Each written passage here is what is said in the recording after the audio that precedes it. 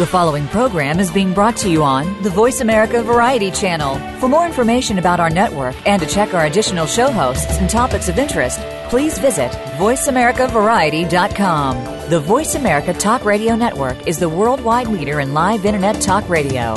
Visit voiceamerica.com. The views and ideas expressed on the following program are strictly those of the host or guests and do not necessarily reflect the views and ideas held by the Voice America Talk Radio Network, its staff, and management.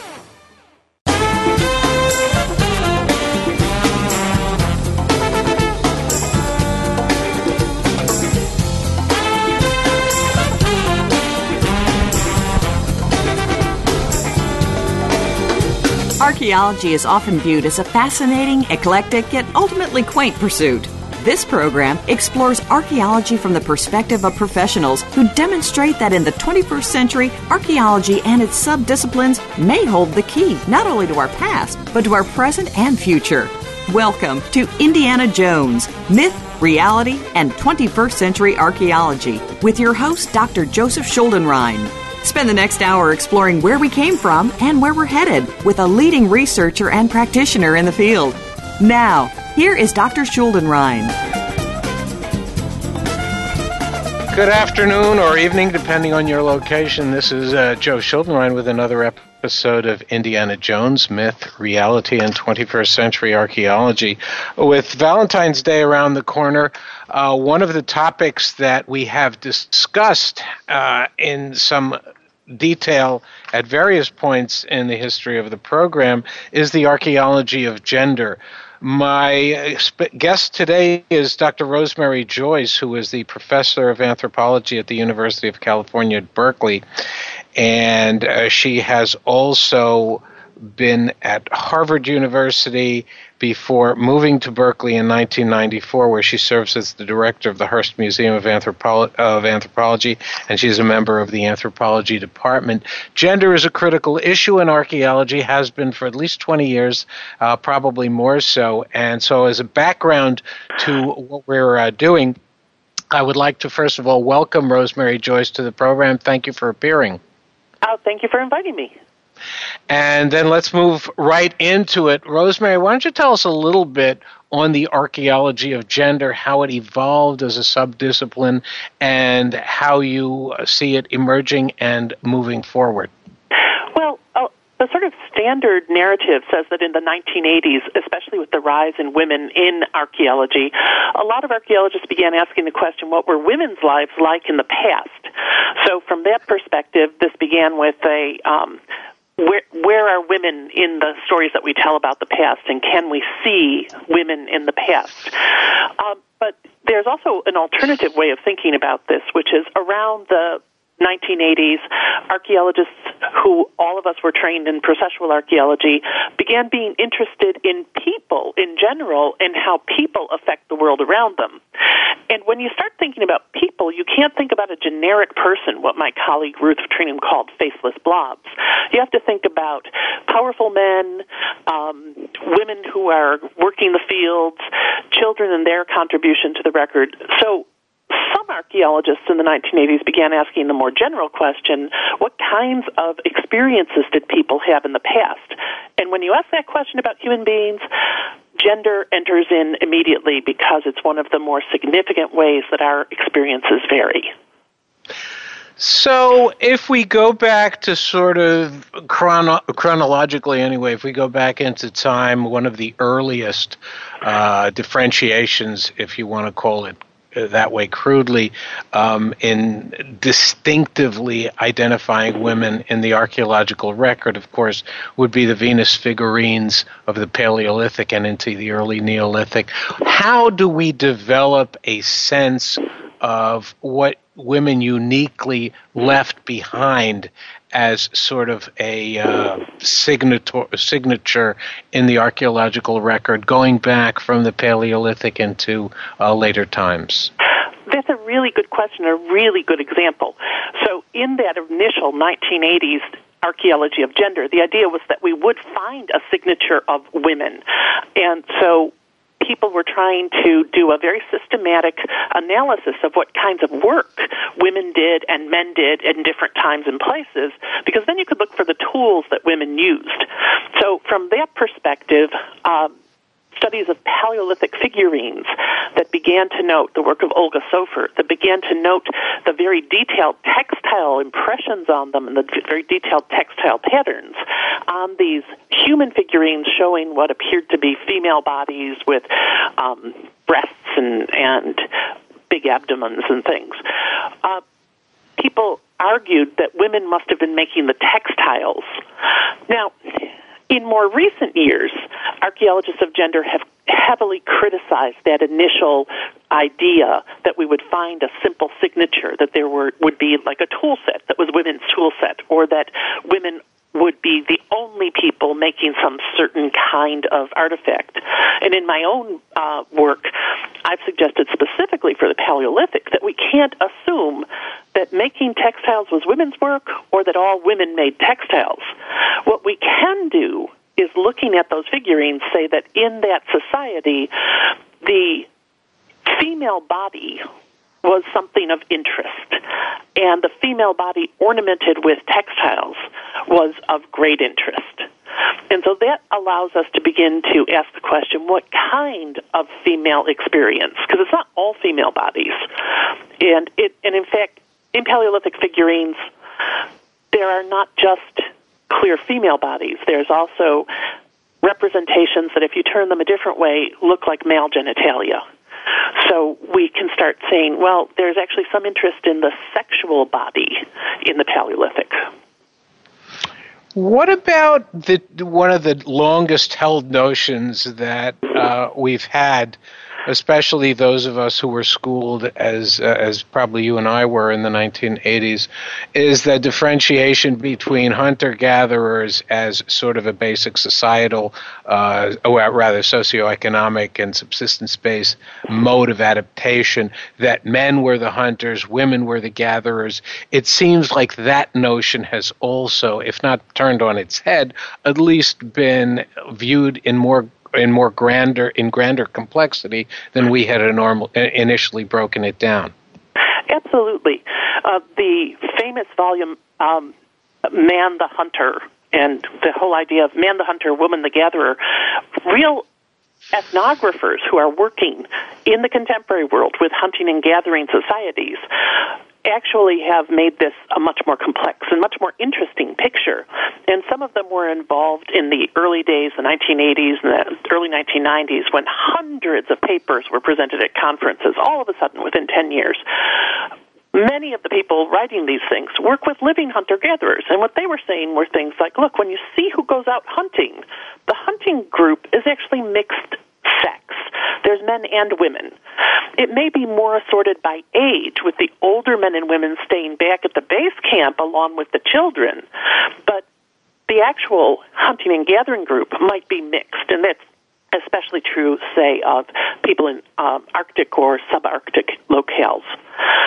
Even in the more traditionally thought of hunting and gathering societies, like those of the Kalahari, people began to look at the way that hunting and gathering worked and found that while hunting might be and meat might be a well-received product of men's work in those societies, the bulk of the calories or the bulk of the carbohydrates was coming from women's gathering.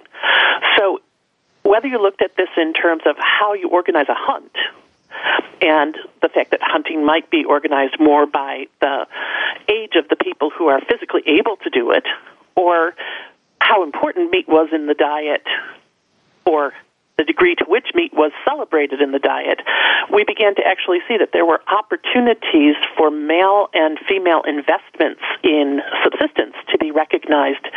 And, of course, this goes along with the ethnography of hunter-gatherers, where both men and women earn positions of some authority and respect, although they might be on different bases. Would you say that projecting the ethnographic record, certainly as it is today, to prehistory would be a valid analogy, or do we simply, we clearly don't have a lot of information on this archaeologically, or at least not that can be readily identified. Do you think it's a valid analogy?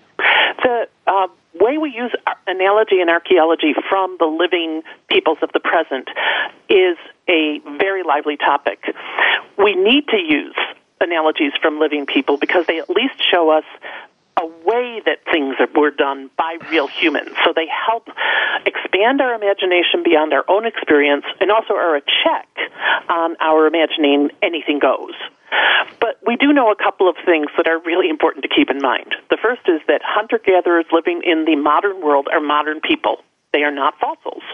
So the people of the Kalahari who are doing hunting and gathering are in contact with people who are farmers and ultimately down the line with industrial societies. We can't say they're unchanged indications of how life was like in the past, but we can use them as a way to inspire our models of the past. And then the trick as archaeologists is to figure out what would we then see archaeologically. And when we started actually asking the question that way, we can't really do the how am I going to see women or how am I going to see men, with very limited exceptions when people in the past decided to show us maleness and femaleness, for example, in art. Correct. And so the question then becomes, once you get beyond the Paleolithic and you get into the Neolithic where there is more of, shall we say, a differentiation of labor, when we get into complex societies, do we see a more discrete signature on the archaeological record? Is it more palpable, more recognizable once we get into societies and the identification of activity sets that we might be able to sort out in terms of gender? I think you can say yes, that when we get to complex societies, one of the dimensions of complexity is how you divide up the work in the complex society so that not everybody is basically participating in everything. And also in complex societies, you start to get industries, crafts, specialized forms of work, which do create their own tool sets. And in many complex societies, there are, if not outright sort of laws against different kinds of people doing work, there are cultural expectations about who's going to do which task. So, for example, in Mesoamerica, Mexico and Central America, where my research is set, we know that at the time the Spanish arrived, weaving and spinning were stereotypical women's labor. It wasn't that men couldn't do it. Men did do these tasks, especially where there was an industrial scale of production in the Aztec Empire. But whenever they were depicted or talked about, they were depicted and talked about as the ultimately feminine thing to do. And we believe that most women were actually taught how to spin and how to weave as part of their training. Whether they did that all the time or whether they did other things as well is a separate question to be investigated. But that means that when we find the tools from spinning and weaving, we have a reason to begin to talk about women's role in the economy. So you raise a very, very significant and provocative topic here, and that would be specifically that there was a gender-based division of labor, certainly, as you say, in the areas that you've discussed. Do we have parallel developments in other parts of the world that would confirm this separately? In each area, my position is in each area we need to investigate this as an empirical question. We can't assume that there was a gendered division of labor everywhere. And this is quite a change from where we started in the 1980s. Where we started in the 1980s was with the assumption that there always was some sort of gendered division of labor. That was an anthropological thought. But if we assume there always is, then we're going to look for some sort of patterning, and usually for a dualistic patterning, because we normally think about all the women doing one kind of thing and all the men doing another kind of thing. If you think about it, that's actually problematic as well. Complex societies often give us multiple lines of evidence that show us the stereotypic kind of work that at least some men do or at least some women do. But we can't necessarily generalize from that to all men or all women. And anyway, images are images. They're not actuality. This is where the the bioarchaeological approaches to looking at musculoskeletal markers, the signs of what people actually do with their bodies, have been very interesting, because in some times and places where we may not even have other lines of evidence, they'll show us that groups of men were using their body differently than groups of women. Can you give us an example of bioarchaeological evidence that shows a predominance of one particular gender working in a particular area or particular aspect of the subsistence round over another? The main early demonstrations of this were with North American, southwestern U.S. populations, and built on the ethnographic observation that women used grinding stones to grind corn, and they were grinding large amounts of corn. We have these fantastic milling bins that are basically big grinding stones next to each other. And in some studies, what we found was that there was evidence of the differential use of the upper arms compared to male skeletons. Now, I have to say that even in those studies that show those kinds of patterns, they're not 100%. So if you actually look at the population and don't divide it into the males and females first, but look for the signs of the use of these muscle groups, you may find that you've got a mixed group of people. A dissertation writer at Berkeley, Julie Wesp, who just finished her dissertation on a colonial Mexican population, a place where we expect women were doing very different work. They were the people grinding corn, they were the people weaving, they were the people spinning. She didn't divide her samples by male and female to begin with. She looked at the muscle markings and found groups, yes, with very different uses of their bodies. But some of the groups have a predominance of females and some of the groups have a predominance of males. They all are mixed. So what that's telling us today is that these divisions of labor were not as rigid as the notions we get from ethnography, which of course were based on informants telling ethnographers stereotypical things, not on what people actually do. If you're a man in the Maya world and there's not a woman around to make your food, you're not going to starve to death. Well, we'll be back and we'll discuss this topic in greater detail with my special guest, Rosemary Joyce of the University of California at Berkeley, right after these messages. Stay tuned.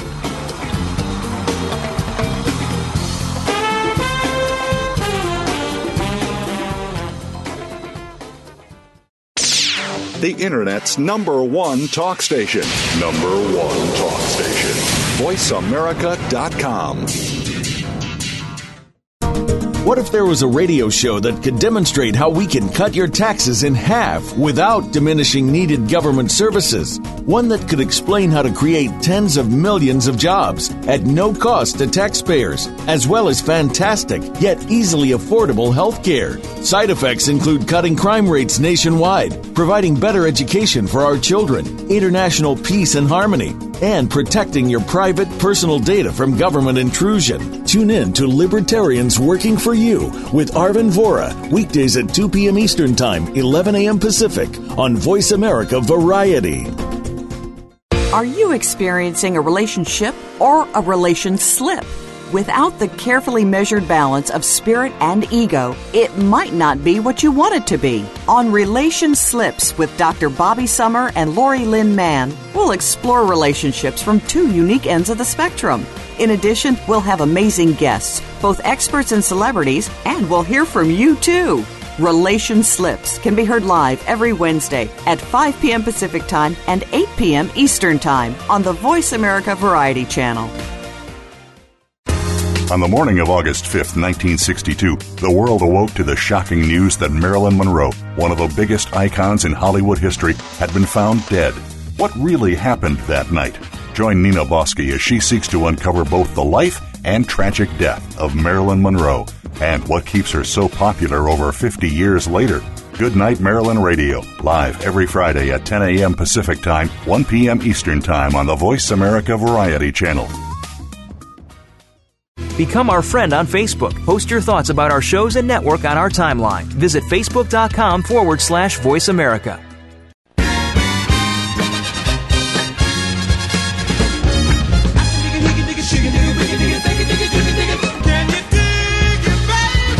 You're listening to Indiana Jones, Myth, Reality, and 21st Century Archaeology with Dr. Joseph Schuldenrein. To be a part of our discussion today, please call 1-866-472-5788. That's 1-866-472-5788. Or send an email to indianajonesmythreality@gmail.com. Now, back to the program. This is Joe Schuldenrein, and we are discussing the question of gender and sexuality on the eve of Valentine's Day 2015. My guest is Dr. Rosemary Joyce, a professor of anthropology at the University of California at Berkeley, and a researcher who has devoted a fair amount of her career towards questions of gender and sexuality. One of the things I think that allows us to infer and expand our interpretive ranges of the division of labor, if you want to call it, and eventually we'll get into division and sexuality as well, is certainly the depiction of women and men in works of art that start to assume a much more extensive role once we get into later periods of prehistory and certainly into the historic record.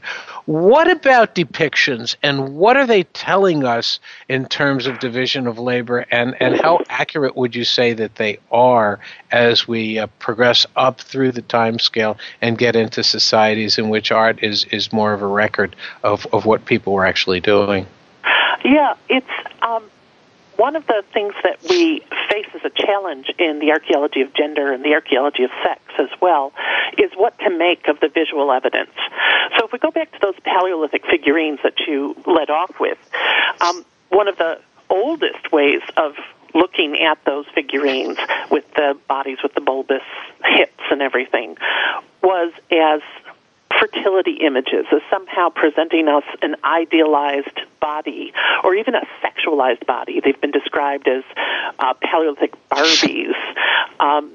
That all consisted of the viewer projecting into the figurine a kind of a modern sensibility about bodies, the idea that they were nude, which was scandalous, the idea that these body parts were really emphasized, and combining that with this sort of idea that more primitive people were fearful about fertility, and showing a fertile female body would ensure fertility.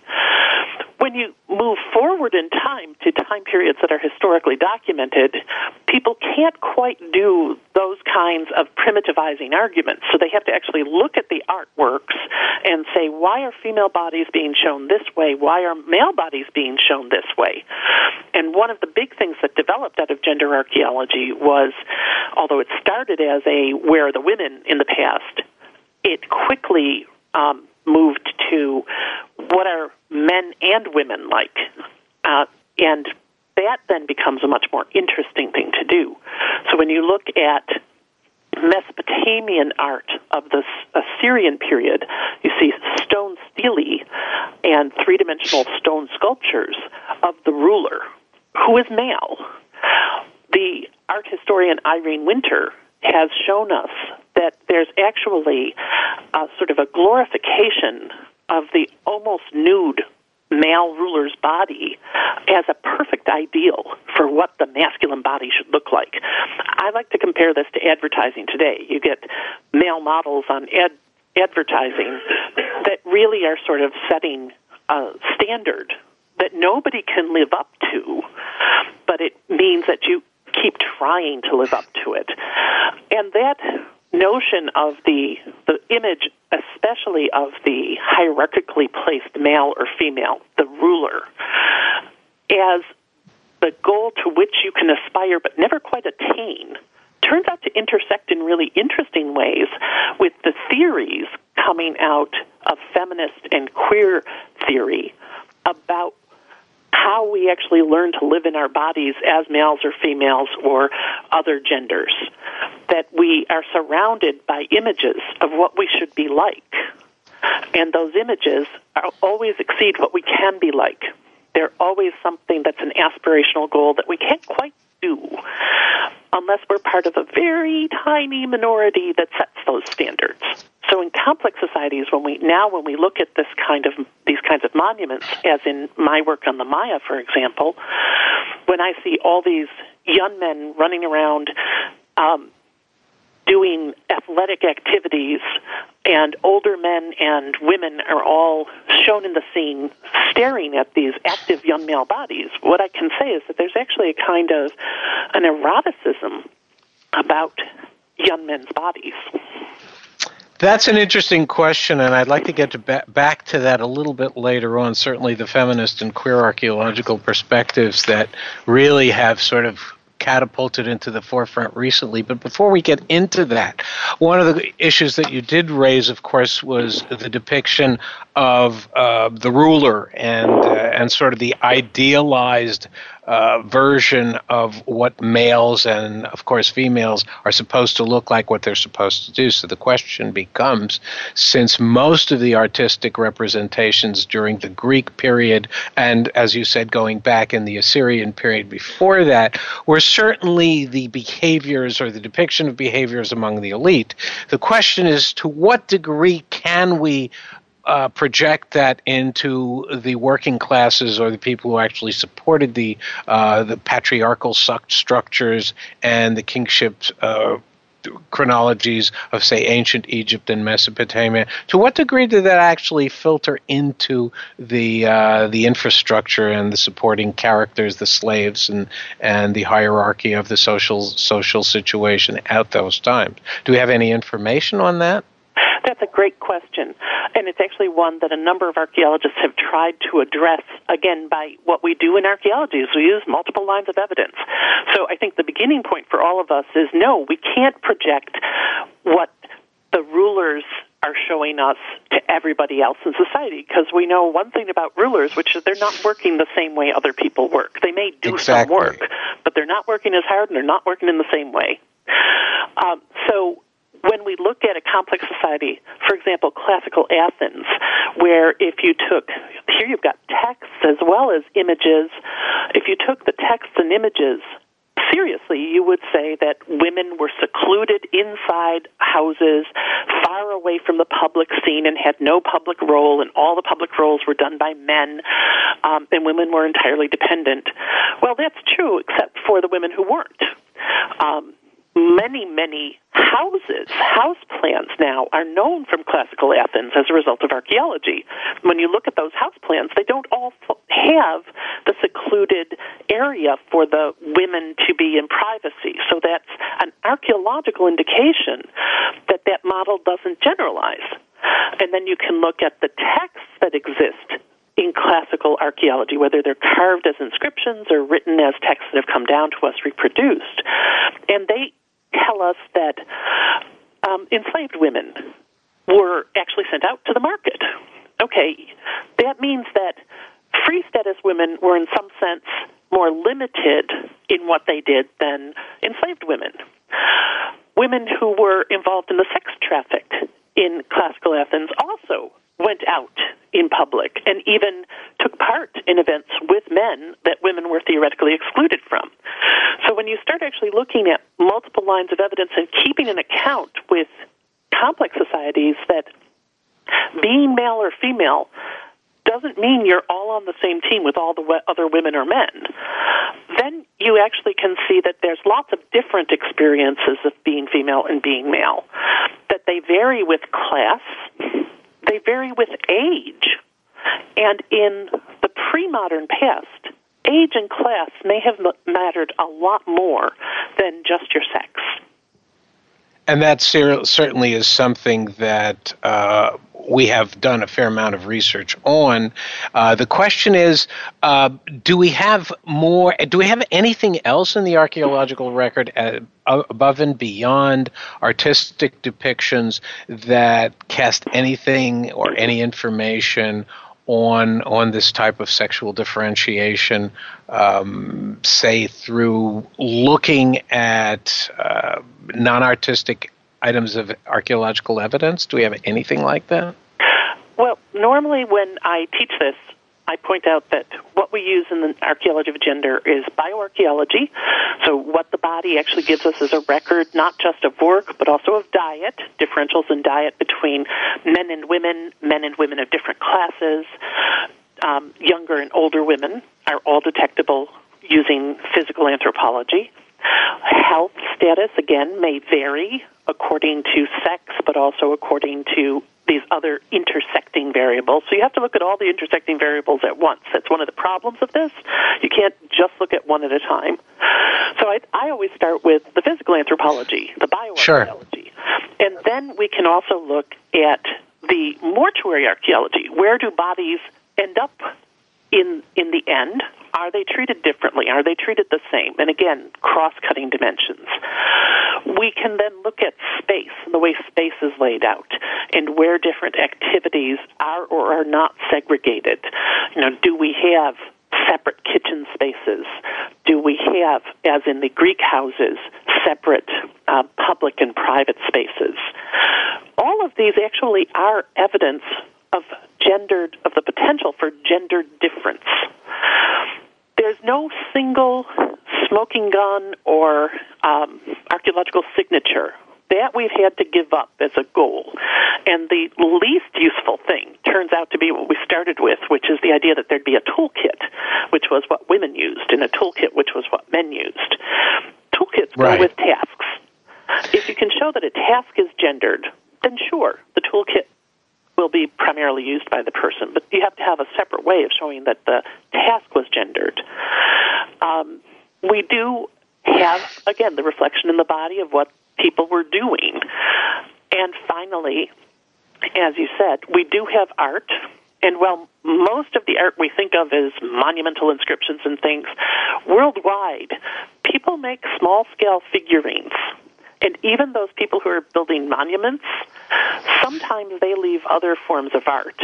In the workers' villages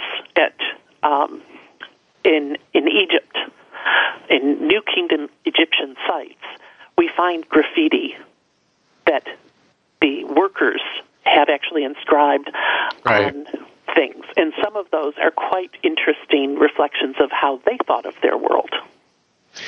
Gender differences, that's a very, very interesting element of this entire discussion that I'd like to explore a little bit. What I'd like to ask you is, in connection with gender differences, do we see any societies that, or any traits, shall we say, between societies in which there are replicating patterns of gendered similarities, gendered differences, either by task or depictions?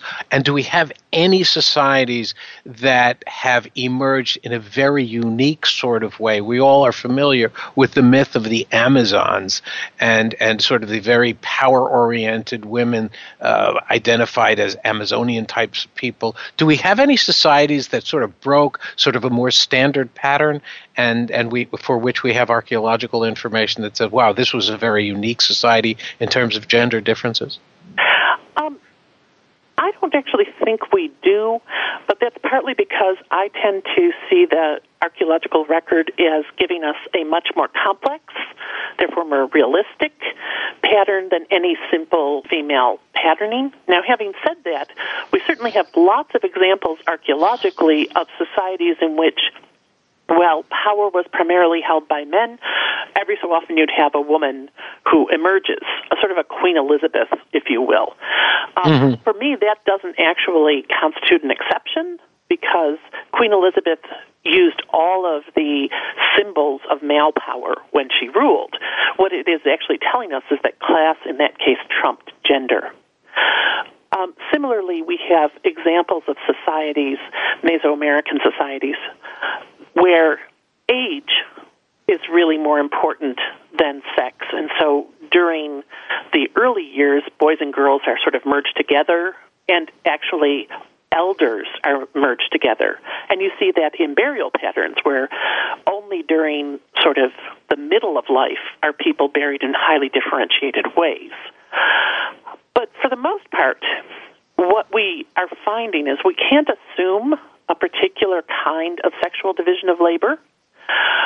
In Roman colonies in England, there are very good, again, bioarchaeological, but also other lines of evidence for women as gladiators, something that would have been thought of as only a male activity. Correct. In Cholula in Mexico at the time just before the Spanish arrived, Jeffrey McCafferty and Therese McCafferty have argued that some men were spinning cloth at a time when the Aztec ideology said that's what it is to be a woman. So we do have exceptions. We can see those exceptions if we want to think of it as exceptions. But I'm kind of suspicious of that. I think mainly we have a very modern belief that men and women's activity should be really, really different. And that's a legacy we have from the 19th century, from Victorian ideologies of the separation of the sexes. If you go back before that, what you see, even in the sort of Western European historical trend, is much more pragmatic, work-based, class-based, age-based variability. So that those types of variabilities ultimately, shall we say, sort of sort themselves out into an economically based situation where it's essentially contingent on subsistence patterns and organization. Yeah, I'm a great believer in the fact that the struggle to create an existence structures an awful lot of our lives. So when you get right down to it, the social economic roles that are available to you are really going to be what structures more of your experience. I can point to, for example, a bioarchaeological set of studies by Sabrina Agarwal of villages in England, Roman period, medieval period, and then comparing the medieval villages to London, the city. And what we see is she's looking at women's health and aging, at osteoporosis, and she finds that women who are village women actually have relatively lower experiences of osteoporosis. It's being a city person that causes osteoporosis to blossom. And we think of that as completely biological, completely about being a woman. And it turns out it's not. Archaeologically, the evidence is quite clear. Labor actually hard work can actually help you as a woman stave off what we think of today in our modern world as an inevitable aspect of women's aging. So this is a clear example of sort of a myth, and it's more related to actual activity more than being a purely sexual differentiation. Yeah, it's multifactorial. Agarwal also points out that the number of childbirths you have, and lactation, whether you actually breastfeed or not, are other factors that can influence bone health in aging and bone remodeling. So it's not the simple automatic outcome of having a specific gene. In city life, we just don't work as hard, and women in cities in many situations also have lower birth rates. And we will be back with our guest, Dr. Rosemary Joyce of the University of California, Berkeley, and our discussion on gender archaeology and sexuality after these words. Stay tuned.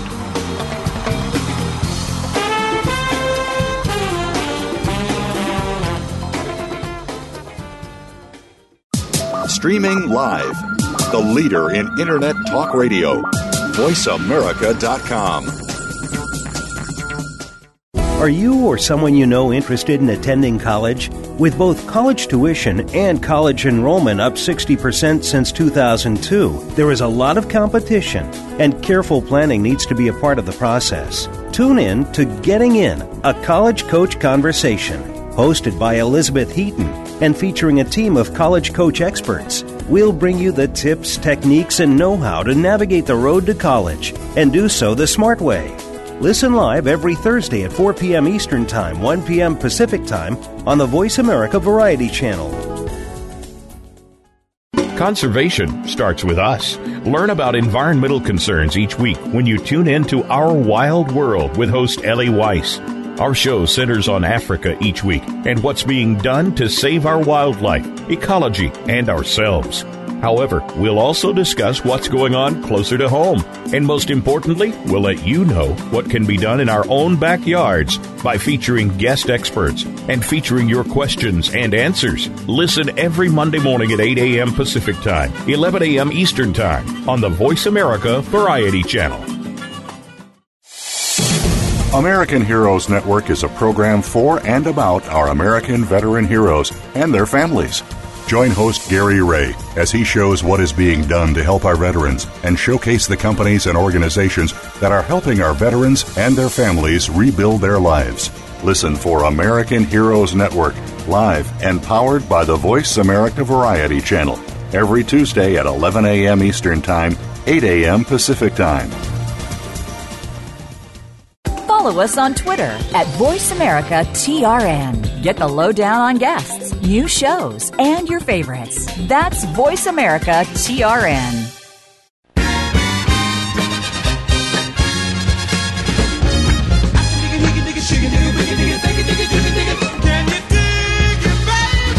You're listening to Indiana Jones, Myth, Reality, and 21st Century Archaeology with Dr. Joseph Schuldenrein. To be a part of our discussion today, please call 1-866-472-5788. That's 1-866-472-5788. Or send an email to indianajonesmythreality@gmail.com.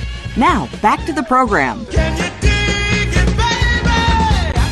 This is Joe Schuldenrein, and I am speaking with Dr. Rosemary Joyce of the University of California at Berkeley, where she's a professor and the director of the Hearst Museum of Anthropology.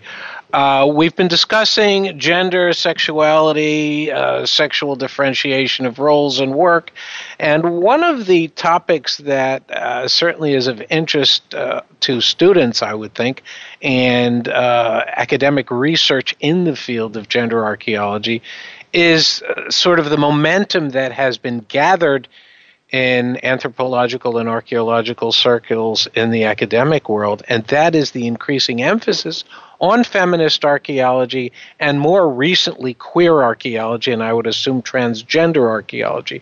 Rosemary, why don't you give us a little bit of a background on how that started, because it is a more recent development and one that certainly has developed in the wake of the focus of feminist archaeology that began in the 80s, and give us sort of a roadmap of how academic feminist and queer archaeology has emerged in the past 30 years or so. Yeah, to basically hit a few landmarks. When archaeology of gender first emerged in the 1980s, some of it was explicitly inspired by feminist research, by research that at that time was concerned with establishing the conditions under which inequality, male domination over women, had been established historically. And archaeology was very important in that project because archaeology had served to naturalize male-female difference. So to use archaeology to say, no, it hasn't always been this way, it's not natural, it's not automatic. But even in the 1980s, not all archaeologists looking at gender were committed to any kind of feminist project. Those that were, though, into the 1990s, began to confront challenges, as did feminist researchers in general, from people of color, from queer people, who basically pointed out that the paradigm, the model that feminist archaeologists were using, assumed a naturalness to heterosexual being and assumed a universal experience of heterosexual binary sexual identity. In the 1990s, then, you start seeing emerge in work that was inspired by theorists like Judith Butler, who heavily influenced my own work, a concern with trying to do an analysis of gender that didn't begin by assuming that there were only two kinds of people, males and females. And whether you think of that primarily as there might be multiple forms of masculinities and multiple forms of femininities, or whether it's inspired, as it was in many cases, by indigenous views in which sex was a spectrum, not a binary so that you could have multiple sexes or multiple genders, third genders, fourth genders. Eventually, the theorists writing about this began raising the question of why we were trying to count all the different genders. So in the 1990s, you start getting archaeologists inspired by feminist thought and inspired by emergent queer theory saying we can't apply a single binary everywhere. And even going to the bioarchaeological evidence and saying, when bioarchaeologists do their original sexing of bodies, they actually don't assign just 2 categories. They assign 5 categories.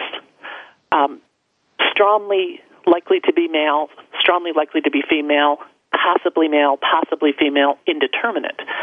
Now, not to say that there's 5 sexes, but just to say that sex, even to a bioarchaeologist, isn't as simple as an either-or. Into the 21st century is actually when you start seeing queer theory really take hold through the work of archaeologists like Barbara Voss, like Chelsea Blackmore, and now an emerging generation, Jamie Arjona of the University of Illinois being a great example, so that at the recent Society for Historic Archaeology meetings, there was a whole session on queering archaeology. And queering now is not just about sex and gender. It's about saying, what's normal? What are we taking as normal? How can we generalize a single way of human being as normal across all the paths that archaeologists deal with? We deal with many more varied paths than historians. Queer theory actually asks us to question the categories we use and the power that's built into the categories we use. It asks us to question why we think in terms of a male-female reproductive unit as the natural unit of society. And it can have these interesting effects. For example, questioning that reproductive dualistic model doesn't just recover the possibility of men and women in the past whose desire was for other people with similar bodies. It also recovers the lives of women who never had children, even if their desire was for people with a different body. So what queer theory actually is doing in archaeology, as it does in all of the other places it's affecting, is causing us to examine human variability and to take human variability as our question rather than those things which could be generalized or simply summarized. That does make the job a lot more complicated. For those of us in archaeology who have been used to taking categories of things and using them as evidence for categories of experience, it can be a little frustrating at times. But it actually is opening up new questions about bodies of data that people had stopped looking at because they sort of had it all figured out. But there's a problem here, obviously, because archaeology, ultimately, if we turn it back to its basic, is the study of material culture. Then the question becomes, how do we connect these emerging theoretical constructs to the archaeological record and the material cultural record? It's got to be a tricky operation. Yeah, and I would just amend your statement a little bit. I think we can think of archaeology as the study of material traces of human activity in the past. As a geoarchaeologist, I'll know you'll appreciate that, since the material culture thing has always been a little tricky for alterations to the environment that humans have. Of course. So we're actually the people who take material traces of past human action and use them to try and build up our understanding of human behavior in the past. So what a queer theory perspective, where it comes in, is not saying that the data are different. That's another of these things that people have often said. So where are you going to look for your special data for queer theory? Exactly, yeah. In fact, one of the critiques that is being made by this new generation of queer theorists is stop looking for really special queer places. We've got a lot of archaeology of brothels. Why? Because they're unusual. Okay, how about asking questions about sexual relations in houses, which are normal spaces? We're taking for granted where sex happens. Barbara Voss didn't take for granted where sex was happening in Mission, California, and as a result, she suggested that the heterosexual sexual relations between indigenous Californians, which traditionally took place outside of buildings, were not being controlled, as the Spanish missionaries thought they were, by this enclosure. That's taking a queer perspective to something and looking at space differently. So your spatial gambit can't just be the mission, it has to be the mission and its surrounding territory. So one of the things queer theory does for us as materialist scholars is asks us to look at more of to change what our sights are. And when we look at the traces in the past, to actually not automatically assign them to humans in two categories. It may not be that I'm going to be talking a lot about, trans people, but I can actually ask that question. And in fact, a physical anthropologist, Rebecca Story, looking at a burial at Copan of a person buried with feminine garb, but a very tall person, was moved. And she's not particularly a feminist or queer theorist, but was moved to say, hey, maybe this is an intersex person. She wouldn't have asked that question if we hadn't had the destabilizing influence of queer theory saying, don't assume there's just men and women. She would have just said, this is a very robust female. Right. So what you're looking at, and I guess this is really sort of a revolutionary concept in how we look at things, is this entire question that you raised earlier. It's a spectrum rather than a dualistic differentiation. Exactly. It changes our model, and then our model has to look at the complexity of the behavioral traces without the simplification of assuming heterosexual simplicity. Are we detecting any societies? Well, obviously, if you go back to depictions, artistic depictions, as we discussed earlier, certainly the Romans and the Greeks understood all of this, and they would, for lack of a better word, be more consistent with the spectrum perspective on what the human condition really was. Yeah. Are we seeing any advances in that type of study with respect to particular societies or particular examples? I mean, you had mentioned prostitution and expanding the range of what is called a site into a more sort of meso-environmental or meso-background kind of a perspective. What are we seeing here? Actually, if there's too much to talk about, that's the amazing thing about this.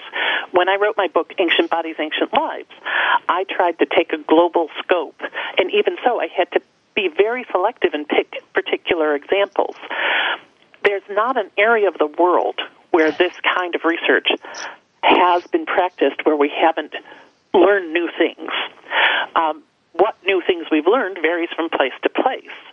For example, I'll use your example of ancient Greece, where it's been well known for a very long period, it's in the classical texts as well as in visuals, that there was an institutionalized acceptance of older men having sex with younger men.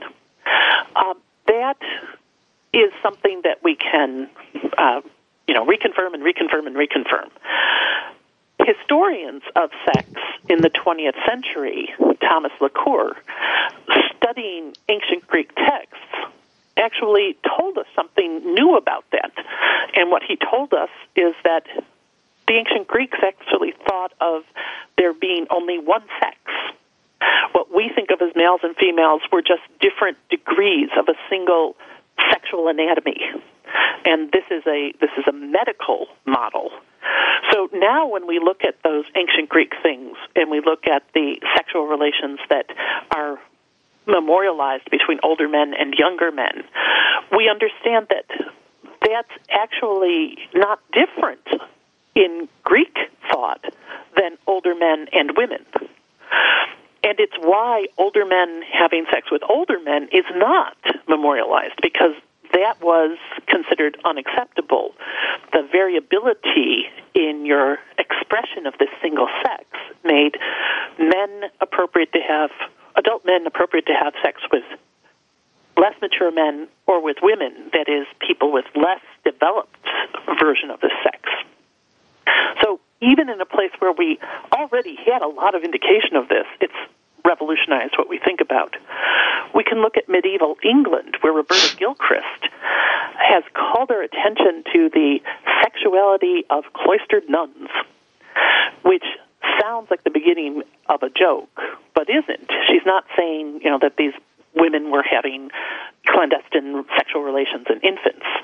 Instead, she looks at the physical layout of nunneries and the artwork there and shows us that celibacy was actually, what we see as celibacy, not having sex with human men, was part of a dedication as what were called brides of Christ. Brides of Christ being understanding that their sexuality has been turned to a deity. The same medieval time period, Gilchrist again looks at masculinity and points out that there's more than one masculinity going on, with warriors having actually more robust skeletons and being treated as different kinds of men than men who were not warriors.